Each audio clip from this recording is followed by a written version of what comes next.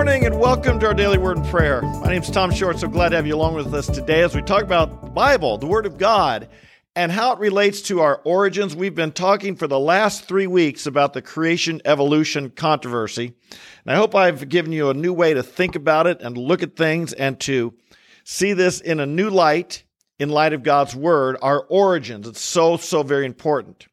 Well, today is our last session on this, and there's a lot of questions that get asked, obviously. You can't hope, when I'm on campus or even on these, I can't hope to deconstruct 12 or more years of education where this theory of evolution has been taught us so clearly, so strongly, so authoritatively, without the other side ever having a chance to fight back, other than maybe a Sunday school class that you go to when you're just a little kid. And the tough questions that need to be asked rarely get talked about once we get a little bit older. And so today I'd like to just address some of those final questions. I got about 10 of them, so we're going to have to go very fast. At the end, I'm going to give you some websites where you can get more detailed information. And in the description below are also some websites where you can go that have tremendous information, because this lightning round, we're going to have to be fairly quick. These are going to be short answers, quick answers, just to show you there are answers, but to whet your appetite. And they're not going to be able to be fully answering the questions that are raised. And I might add one other thing. Keep in mind this discussion of creation evolution. We need to declare it to the unbelievers. But what I've been focusing on here these last 3 weeks is, what about those of us who believe? You see, there's many people who name the name of Christ, say they're a Christian. Maybe they're young people involved in the church, in the youth group, and so on. But because they've not been taught these things and equipped with these answers, later in high school or maybe in college, they lose their faith. I've had people even writing to me and say they've come to accept evolution and they think they're still Christian, even wonder if they're still saved. And I ask, how's your walk with God doing? And they say it's pretty cold. There is a connection. And so we need to be proactive in teaching the church these things, teaching our young people these things, teaching us adults these things, because these are important issues. This is the way Satan is trying to undermine our faith. And we've got to be ahead of the game. Don't just react to people losing their faith as a result. Sometimes then it can even be a little bit too late. So again, these are quick answers.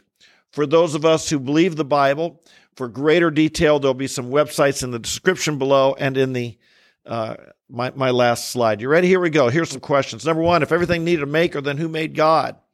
Well, we don't say everything needed a maker. We say everything that begins to exist needs a cause. God never began to exist, so God needed no cause. God is eternal, but the universe is not eternal. The earth is not eternal. We're not eternal. Everything that we see had a beginning. The universe had a beginning. We believe the beginning is God. We don't believe nobody plus nothing equals everything. We believe that the universe displays a creative order that came from an intelligent designer, and that designer is God. He's eternal. He needed no beginning. Second, if we didn't evolve from apes, then why did chimpanzees and humans have 98% of the same DNA? Well, first of all, we might question whether we do. The reality is that those statistics or those claims have been around for a long time, long before I was hearing them, before the human genome was even mapped. Why is that? It's because they compared certain sections where we are similar, and they didn't compare the entire DNA. They took out certain portions that are similar and found that there was similarities. Well, of course, in other words, maybe check for the eyes or for the smell or different parts of the genome instead of mapping the entire genome of chimp and human. They've done more work on it since, but this claim has been around for quite some time. The more they do, the more they realize maybe it's closer in the low 80s that we're similar to a chimpanzee. But here's the thing. Even if we were 98% similar, we have 3 million base pairs. They have even more, believe it or not. We have 3 million base pairs. If we're 98% similar, that means we're 2% not similar, which means we have 60 million genetic differences to our alleged closest relative.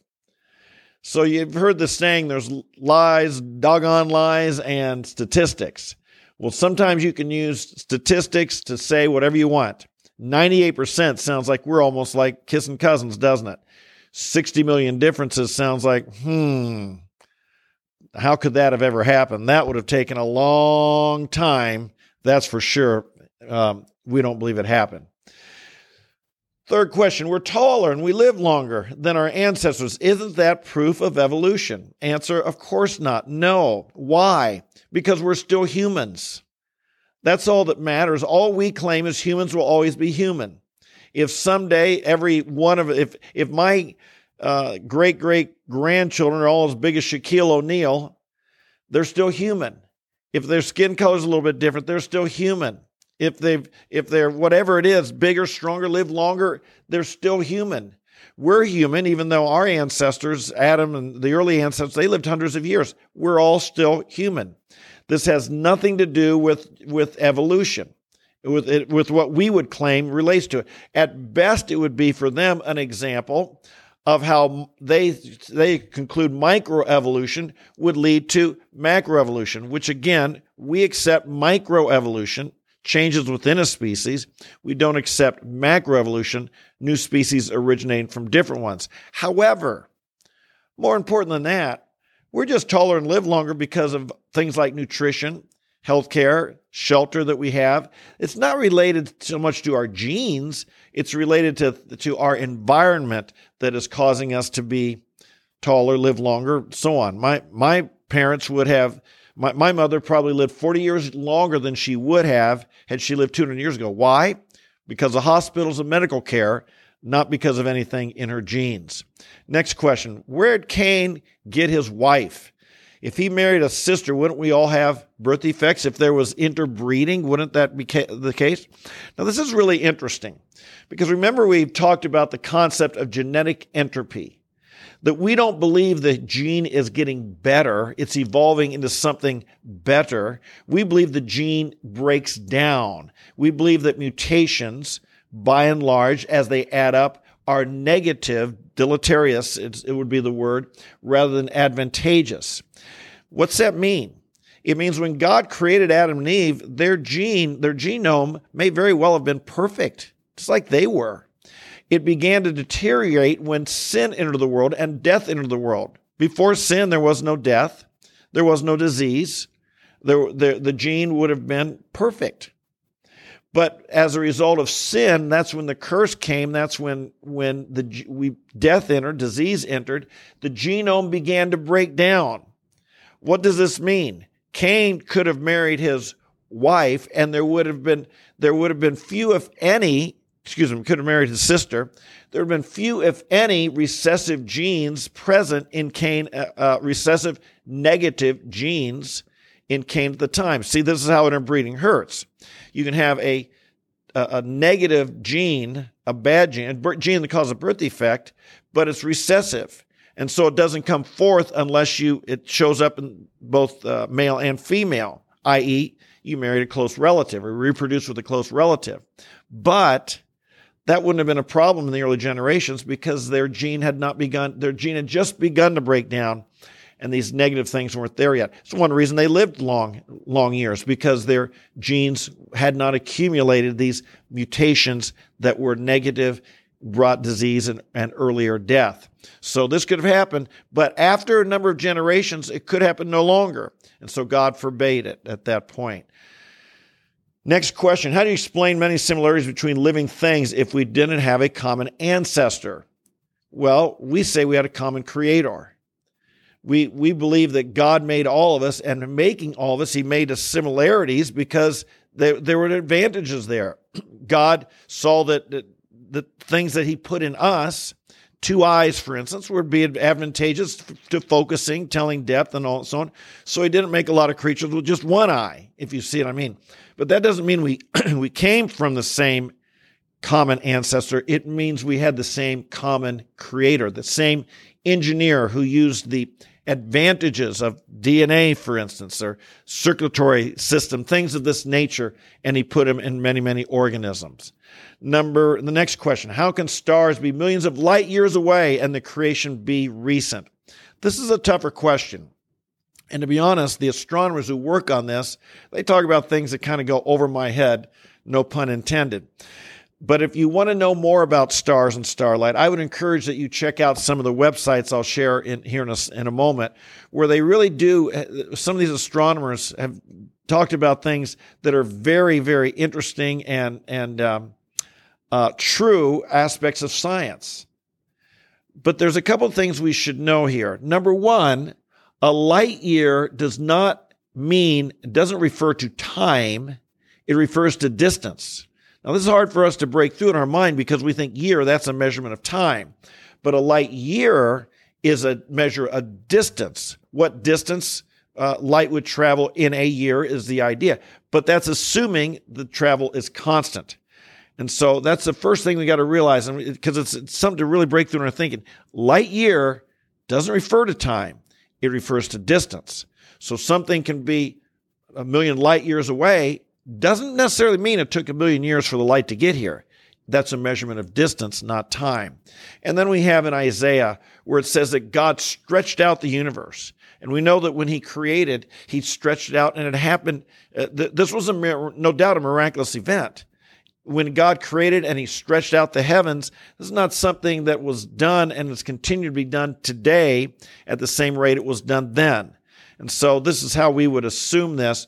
But there's also all kinds of interesting science about how fast time moves in far distance away from gravity. Did you know that actually, technically, time up in a satellite goes at a different rate, different speed, time itself, than down here on Earth? This is when we put up satellites that give our GPS. They had to adjust because everything was all thrown off. All the data was thrown off because they discovered that time goes slower up there in a satellite than it does here on Earth. That's kind of weird, kind of strange. It gets into more involved stuff. Check out some of the websites I'm going to share here in a minute. Doesn't bacteria developing resistance to antibiotics demonstrate evolution? No, it doesn't. All that happens when you have a bacteria and you take antibiotics, it kills off a lot of them, but some survive. And those that survive continue to reproduce and then become more prominent, more prevalent. They have survived. This shows us survival of the fittest. And we believe that as an evolution, as a creationist, we don't have a problem with that. But what we challenge is the arrival of the fittest. You see, the fact that bacteria can develop resistance to antibiotics doesn't mean that it created any new genes. It just means the ones that had those genes that could resist survived and multiplied more.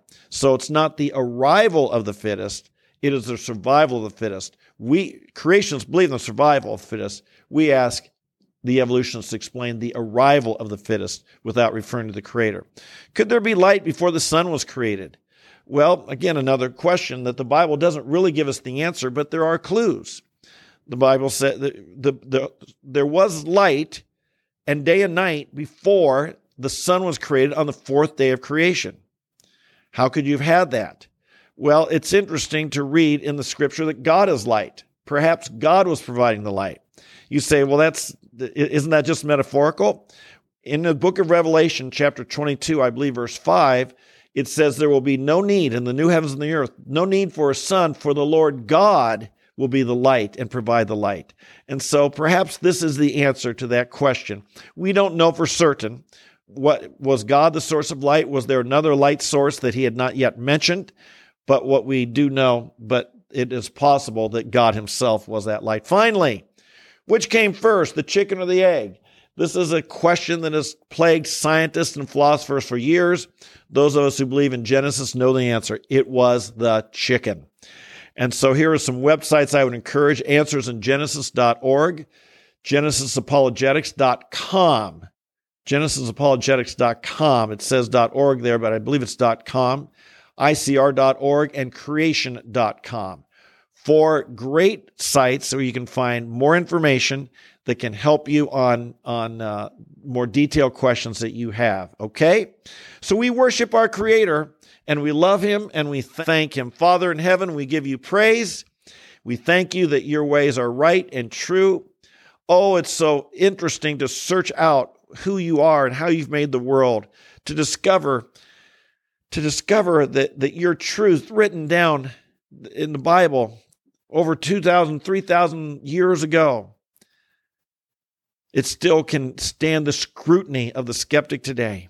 We thank you we have answers. Oh, how we pray that people would find them. Oh, how I pray for people who've been confused or deluded or discouraged because of things they've learned about evolution.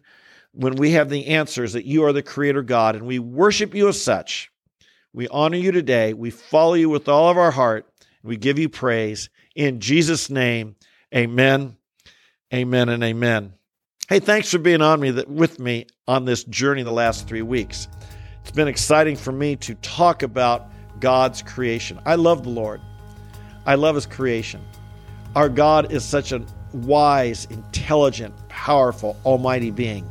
You see it everywhere you look. The more you look in a microscope, the more you look in a telescope, the more you walk through the woods, the more you look at nature, the more you learn about chemistry, biology, the more you want to study theology. Because God is the study of God is the great study of all. And from Him, through Him, and to Him are all things. And so life is found as we walk with Him.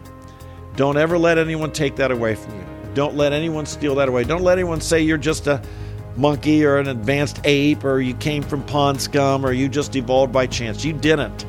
You and I are made in the image of God. I'm thank you for being with me. If you're new today, welcome. I'm glad you're here. I hope you join us every day because we're here every day, live at 8:30 a.m. Eastern Time. But you can watch later in the day or even listen to the podcast on the Apple, Spotify, or Google platforms. I hope that you like the video, share with your friends, subscribe, hit the notify button, leave a comment. I always like to know who's listening and where you're from. To those of you here every day, God bless you. I love you. So glad you're here. And I know we're sowing the seed on good soil. We want to be sincere Christians. We want to grow. We want to be mighty for the Lord. We know that to do that, we got to get in the Word of God every day. Whether we feel like it or not, you've made a commitment, and you're here, and I'm grateful. God bless you. I love you, and we'll see you tomorrow. Bye-bye.